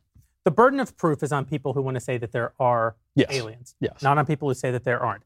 The burden of proof is never on a person who is maintaining the status quo or who is maintaining what we know. Oh, I don't The agree with idea, that. the idea agree of with that aliens, principle. the idea of aliens is a novel concept rooted in fiction. The fact that this is even in our minds is a possibility. When we see something moving across that screen, the only reason we even ask ourselves, is that extraterrestrial life?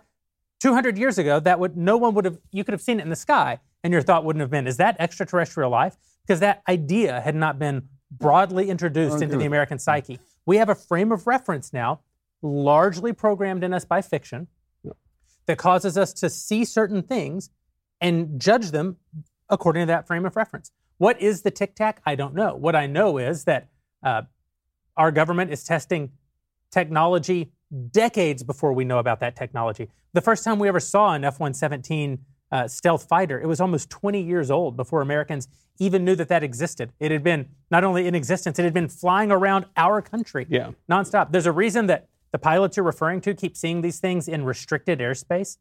Why in restricted airspace? Yeah. Why is that airspace restricted? Because that's where we test things. That's where our government goes to test things. Yeah. Also, we keep trying to figure out what is the thing, but there are so many examples of you can't paint with a broad brush. Some of it may not even exist. You may be looking at something on one of these cameras, and that something is nothing. It's not a goose. It's not a Tic Tac bird that do exist. It's not a weather balloon. It's literally a nothing because these airplanes, their sensory mechanisms are programmatic. They're so software driven now, and we're constantly updating and refining that software. It could literally be tracking something that doesn't even exist because of an update that happened to the firmware. It could be foreign governments hacking our systems to show us things that aren't there. It could be foreign governments testing technology. I think that's actually unlikely. I think it's far more likely there would be us testing technology. Yeah. It could be hackers in some basement in Tuscaloosa hacking our equipment. But of all those theories, the least likely is that it is something that it is from another extraterrestrial planet. life. The reason I don't agree with Because this, we know all those other things exist that you this just is said. This is like ghosts. Whenever I have more than 10 people in a room, I always ask, has anybody seen a ghost? Always, never fails. Somebody has seen a ghost. Some sane, rational person has had an experience that's First of all, it's a super inexplicable. weird dinner question. It's not. But you do get a yes answer. Because it's been true through history. It's been true through history. The reason we don't believe in ghosts is because we don't believe in ghosts. That doesn't mean that the burden of proof is on somebody who does believe in ghosts. I mean, more people have seen ghosts through history, than have seen Brazil. I mean, so there's plenty of reason to believe in ghosts. And I think the same thing is true here. The fiction that you're talking about is extrapolative fiction. It's people extrapolating from life on Earth to life on other planets. That's not illogical. That's not like what? Do you believe in ghosts? I'm actually unsure what I believe. But let's hold on. I mean, all I can say As long as we're going here, we're going to go full Art Bell here. But I don't want to get off on ghosts. You can't say that what I just said, which is that the least likely of all of those options is that it's extraterrestrial life. You can't say that I'm wrong about that. Of course, the least likely explanation is that it's extraterrestrial life. I think definitionally, not just by a little, it's not 5% less likely that it's a software glitch than that it's extraterrestrial life. It's not even 100% less likely that it's a software glitch than extraterrestrial life. Definitionally, what I'm saying is true. Because what Knowles is saying about probability is only a half truth, right? It's true. I only. But it You could only be, deal- hold on. Based on what you're saying right now, it could be a time machine. Well, It's could at be. least equally. I would say it's even more likely that it's a time machine. No, because, I don't agree with that. But it's at least as likely that it's a That time actually is machine. like than a- it's an alien. there's- It's far more The likely thing that that Knowles it's is a saying, the sunspot thing that than Knowles either. is saying about probability is right in the sense that we have no idea. We have no idea how to calculate the probability. And that's why we need to know. That's what I'm saying. You but can't there's a talk about theory. probability. There is a not- theory. this is not true. But I'm there just is a gonna- I'm theory. gonna- But there is hold a on. theory This under is which not- this it's is probable not that true. there's life This on is Earth. not true. The probability of seeing something and not understanding what it is, every human has that happen all the time. that I the agree with, theory yeah. that a software glitch happens in No, my military point- hardware that's being updated happens all the time. It is far more likely, and I'm saying you can't paint with a broad brush about this. I'm not even saying there aren't aliens. I'm not saying we didn't see an alien. If we saw an alien, it's one single instance of these things. This is another thing when we talk about are they aliens? Every one of them's different. If we had 50 pilots all the time and they were all seeing something that looked exactly the same, Hilbert. you'd Well, they go, said Can I for a just period say of time. one thing? Can I just say one thing? I don't. I'm not saying the alien is the most likely explanation. Sure. For example, there could be civilizations under the ocean, and that are sending You make a good point. But hold on a second. that is at least as likely. it's or more. That's actually more likely. The alien's not the most likely. I also don't think it's More likely. it's not necessarily the least We know there's likely. life here. We have, like you said, we have to look at each individual case. So the Tic Tac, for example, I would say that the alien is more likely than the seagull. Okay, because I have never seen a seagull that can go the speed of sound and that doesn't have wings. Never and been to I- Atlantic City. You go to Atlantic City. So I would say that. So like I would put it above some other options. I do think it's not the most likely, but it's a plausible. Here's what I would say: it's a plausible explanation, and it's more plausible. It should be judged more plausible today than we would have 50 years ago, I don't given that believe the there's evidence has. any reason to say that it's a plausible explanation. It is certainly, because definitionally it is true, that it is possible. It is a thing that could be. But Occam's razor tells us that the vast majority, the most likely, it is far more likely that it is something known than that it is something unknown. But this, There are That's- lots of that's things bold. about the and it thing turns about out that not those are knowing just things living in the thing about law. not knowing. That's it. I No, mean- but the thing about not knowing is that you really don't know. Just to go back to Knowles' point But not all about things that you probability. don't know are No, equally wait, probable. wait. Just let's go back to Knowles' point about probability. It is genuinely true that we don't know how life began, and we don't know how special it is on Earth, so we have no way of calculating the probability. But if you start with a theory that things happen physically basically the same way, then it's very probable that there's life on other planets. It's also probable that some of it is more advanced than ours. And it could be here. Because we don't know, we literally don't know. We don't know how probable. But, well, hold on. But what is the we probability? don't know how probable. When you say it's not Well, probable. no, here's how you could tell. yes, Okay. because we've What is- all what is the had software malfunctions, and we haven't all interacted with aliens. Correct. What is the probability that birds exist? 100%. It's 100%. What is the probability that software I think they were all exists? replaced by drones. 100%. Right? These are. I mean, there's some people who don't believe that birds exist. Right. Yeah. All I can say is Well, that aliens let's have use great the less breath, controversial all one. those Tic Tacs. What is the probability that chemtrails and lizard people exist? That's 100%. That's And that the 100%. frogs are And making the no, frogs, correct. yeah. They literally, But they actually are. this is the thing. Is it possible that there are aliens? I doubt. I think it is possible. I think it is incredibly unlikely. I base this on the fact that we've picked up no radio signals from space. I base this on the possibility that we don't have anything that the best thing that anybody can come up with to tell me that aliens did. Aliens with so much sophistication that they were able to traverse interstellar space is that they came here a long time ago and stacked rocks on top of rocks in the Sahara. Like, that's crazy. If we had opened Pharaoh's tomb and it had been air conditioned, I would have gone, there's a real possibility that somebody else built this besides slaves in Egypt 4,000 years ago. The very fact that we don't commonly encounter aliens and we do commonly encounter myriad other things that this could be means that the most likely answer to every one of these individual things is that it has. So you're saying there's a chance. That's my whole argument, really. I'm also saying, Drew, that it's far more likely that you'll die of a heart attack than that you'll be killed by an alien. You can't say that's not true. It's far more common that I will have a heart attack. But the thing is, if I'm killed by an alien, then that's a thing, right? All I'm saying is we have no way of calculating the probability. No, but you do. Yeah. I mean, You do. It's the same question as ghosts. you Okay, can say, there's okay, no hard wait. evidence that ghosts exist. Right? Okay, so if suddenly What does you're a that even creak mean? and a door Wait. shut in your What house, does that even what is the mean? probability? Isn't the does that probability even tied mean? to the number of alien civilizations in the universe? Don't you need to No, know it that? isn't. No, you don't. Well, because if don't there's need to know zero, that. then If it's zero, then that would be an answer. Right. But we'll never know if Right. it's zero. But if there are a billion. above zero, any number above zero actually doesn't factor into our equation at all. I guess I don't see how that doesn't factor into our equation because when you're in a 747 and you look out the window and you see a 737 going by, is it an alien spacecraft?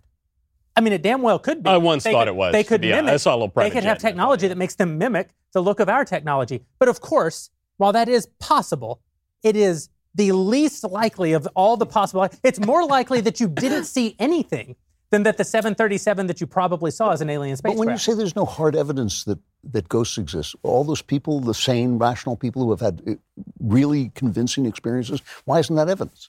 Yeah, I think because lots of people have experiences of things that don't happen all the time. That's true, but I don't think aliens and ghosts. Let me introduce you to a discussion about systemic racism, my I'm friend. not talking about aliens and ghosts being related. I'm talking about the probability of things being true and what you need to calculate those. But probabilities. you're not asking what the probability that aliens exist is. You're asking me what the probability that things being observed on gun cameras by American pilots are aliens. There's also ways. That's a different. There is just that on the requires you to answer a bunch of probabilistic questions. Kind of reductive. What? No, it isn't because it's because even if there were to be alien civilizations, you then have to multiply that by the probability that those alien civilizations are sophisticated enough to build technological spacecraft, multiplied by the probability that millions of years ago, literally millions of years ago, they launched these spacecraft to reach.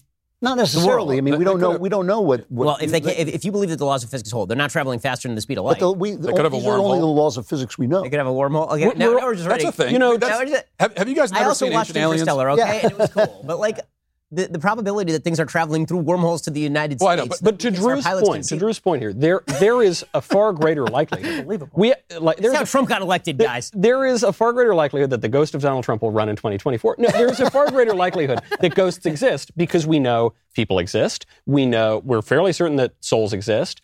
We're fairly certain, at least I am, that angels and demons exist. So we can sort of extrapolate from our own understanding of these things. But I don't know that E.T. exists, goodness gracious, and that's why I think it's and we're not talking about the probability of whether or not life exists. You are a little bit, and I like your argument, but I'm not actually talking about the probability that aliens exist. I'm talking about the probability that when we see something on radar in an F-18, that it is more likely that ask a question. When a pilot says, I saw this thing happen and it moved up in a way that I've never seen before, and he's obviously not crazy. Maybe he is crazy, but we don't know that. I mean, and it came up in front of me and then it vanished. I don't know. Maybe he's seen an illusion, but wouldn't. The other day I played 3-card Monty with a guy, and the dude totally made me believe. Can I ask a serious question? So, would you agree that we would all agree, if we know that there's no aliens out there in the universe, then the probability is zero for any of these encounters? If we knew that, let's say, there was one intelligent civilization per galaxy, that still makes 100 billion civilizations, but the chances of crossing a galaxy is very slim. But if we knew, for example, that there was an intelligent civilization in 20 of the 30 nearest stars to us, would you say that makes the probability more likely that one of these unexplained situations is alien in order? But by so fine a margin that it's like saying that buying 2 lottery tickets makes you more likely to win the lottery than buying 1. It is true, as an absolute statement of fact, that you have twice as much of a chance of winning the lottery if you buy 2 tickets. But it is not true by any statistical actual reckoning. You are still overwhelmingly not going to win the lottery. Doesn't mean you won't.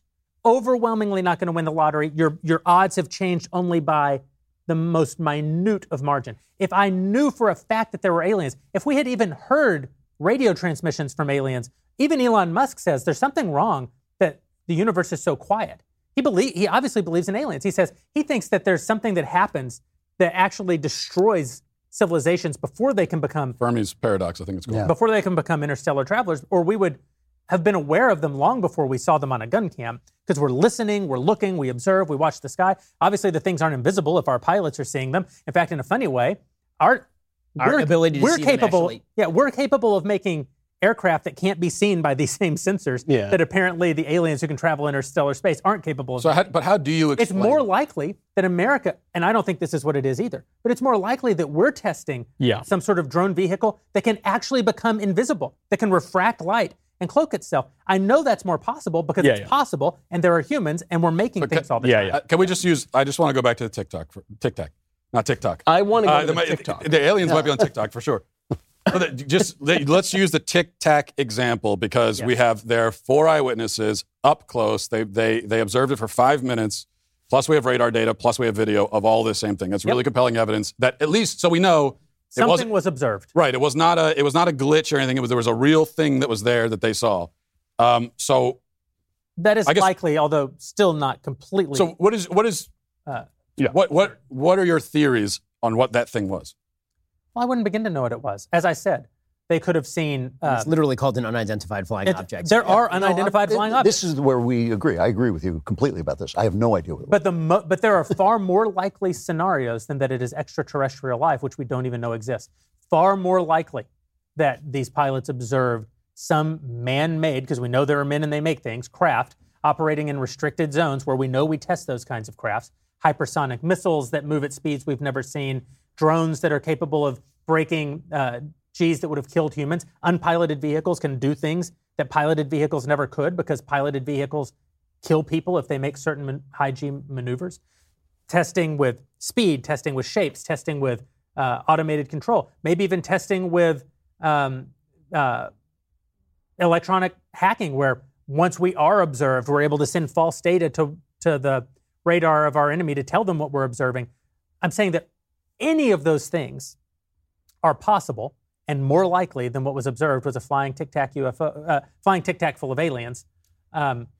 Although I will grant you that, like winning the lottery, there is a numeric possibility that they observed extraterrestrial life. But I will also say that it is no more likely that what they observed is an alien than that one of us is an alien. It's no more likely that what they observed is an alien than that there are invisible aliens standing over our shoulders documenting this conversation to figure out how much we know. Or whether they can subscribe. Or whether or not they was most importantly. It's also, we keep forgetting the communications element of this. Yeah. So we've been talking now for our entire lives about how messaging is not accidental. Generally speaking, there are strategies to communication, especially when it's coming from the government. Does no one think it's like a little bit weird that the government and the mainstream media, which is in cahoots with the federal government, is just like all pushing this one story right now? Is that not? So what you're saying, it's like a distraction, or it's a very possibly an. That's more. Yeah. I don't know if that's true, but it's more likely than that it's. I find it very unlikely the government would use all of a sudden decide to use UFOs as a psyop. You know what? The only reason I mention it right now is because I realized we've come to almost the end of the show, and I haven't yet once plugged my book, which is about language. It's called Speechless: Controlling Words, Controlling Minds. There we go. There's the bell. Okay, I just wanted to make sure we got at least one in during the. Yeah. But I also think it's possibly true. I also think that we're just saying the government does this and they control the messaging. Buy your book. Usually when a new thing happens, there's very quickly a bunch of confirmation that the thing has happened. So say, for example, that you're a Native American living, in America before the settlers arrive, and suddenly you see a boat on the water. You've never seen a boat on the water before, right? There's a crazy thing. What is this thing? Sails. So you go and you tell all your friends, and your friends are like, that's crazy. That doesn't exist. Nobody's ever had anything like that. Okay, and then the next day the boat arrives on the shore and a bunch of settlers get off and they're like, hey, now you've had some more confirmation.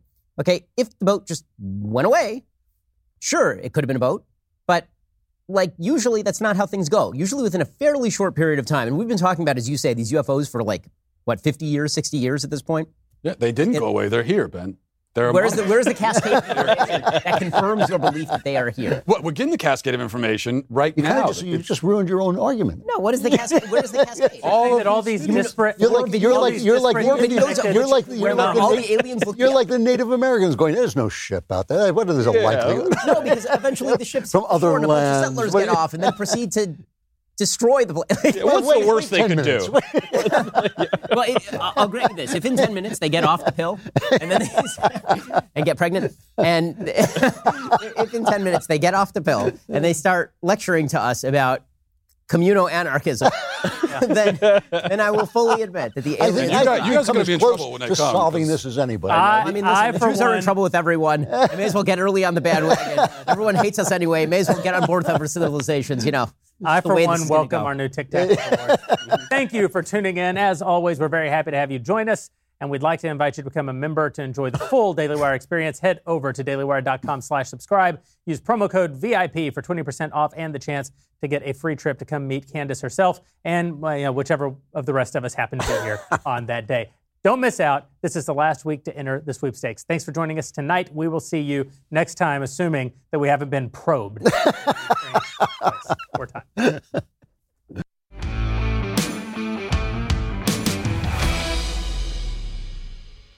Daily Wire Backstage is produced by Mathis Glover. Executive producer is me, Jeremy Boring. Our technical director is Austin Stevens. Our production manager is Pavel Wadowski. Studio and equipment management is by Patrick Kennedy. And broadcast engineering is by Mark Herman. Editing is by Jim Nickel. Audio is mixed by Mike Coromina. And our audio assistant is Israel McFarland. Playback is operated by McKenna Waters. Hair and makeup by Nika Geneva. Daily Wire Backstage is a Daily Wire production. Copyright Daily Wire 2021. We'll get to more on this in just 1 second. First, Pure Talk believes in American values, and that free should mean, like free. So when you switch to Pure Talk today, you'll get a free Samsung 5G smartphone. There's no foreign line requirement, no activation fee, just a free Samsung that's built to last with a rugged screen, quick charging battery, and top-tier data security. Qualifying plans start at just $35 a month for unlimited talk, text, 15 gigs of data, and a mobile hotspot. Pure Talk gives you phenomenal coverage on America's most dependable 5G network. It's the same coverage you know and love, but for half the price of the other guys. The average family saves almost $1,000 a year. So I challenge you to choose a company that actually doesn't hate your guts and shares your values. Let Pure Talk's expert U.S. customer service team help you make the switch today. Go to puretalk.com/Shapiro to claim your eligibility for your free brand new Samsung 5G smartphone and start saving on wireless today. Again, go to puretalk.com/Shapiro to switch to my cell phone company. I've been using them for years. They're fantastic. You'll love them as well. Go to puretalk.com/Shapiro and claim your eligibility on that free brand new Samsung 5G smartphone. Start saving.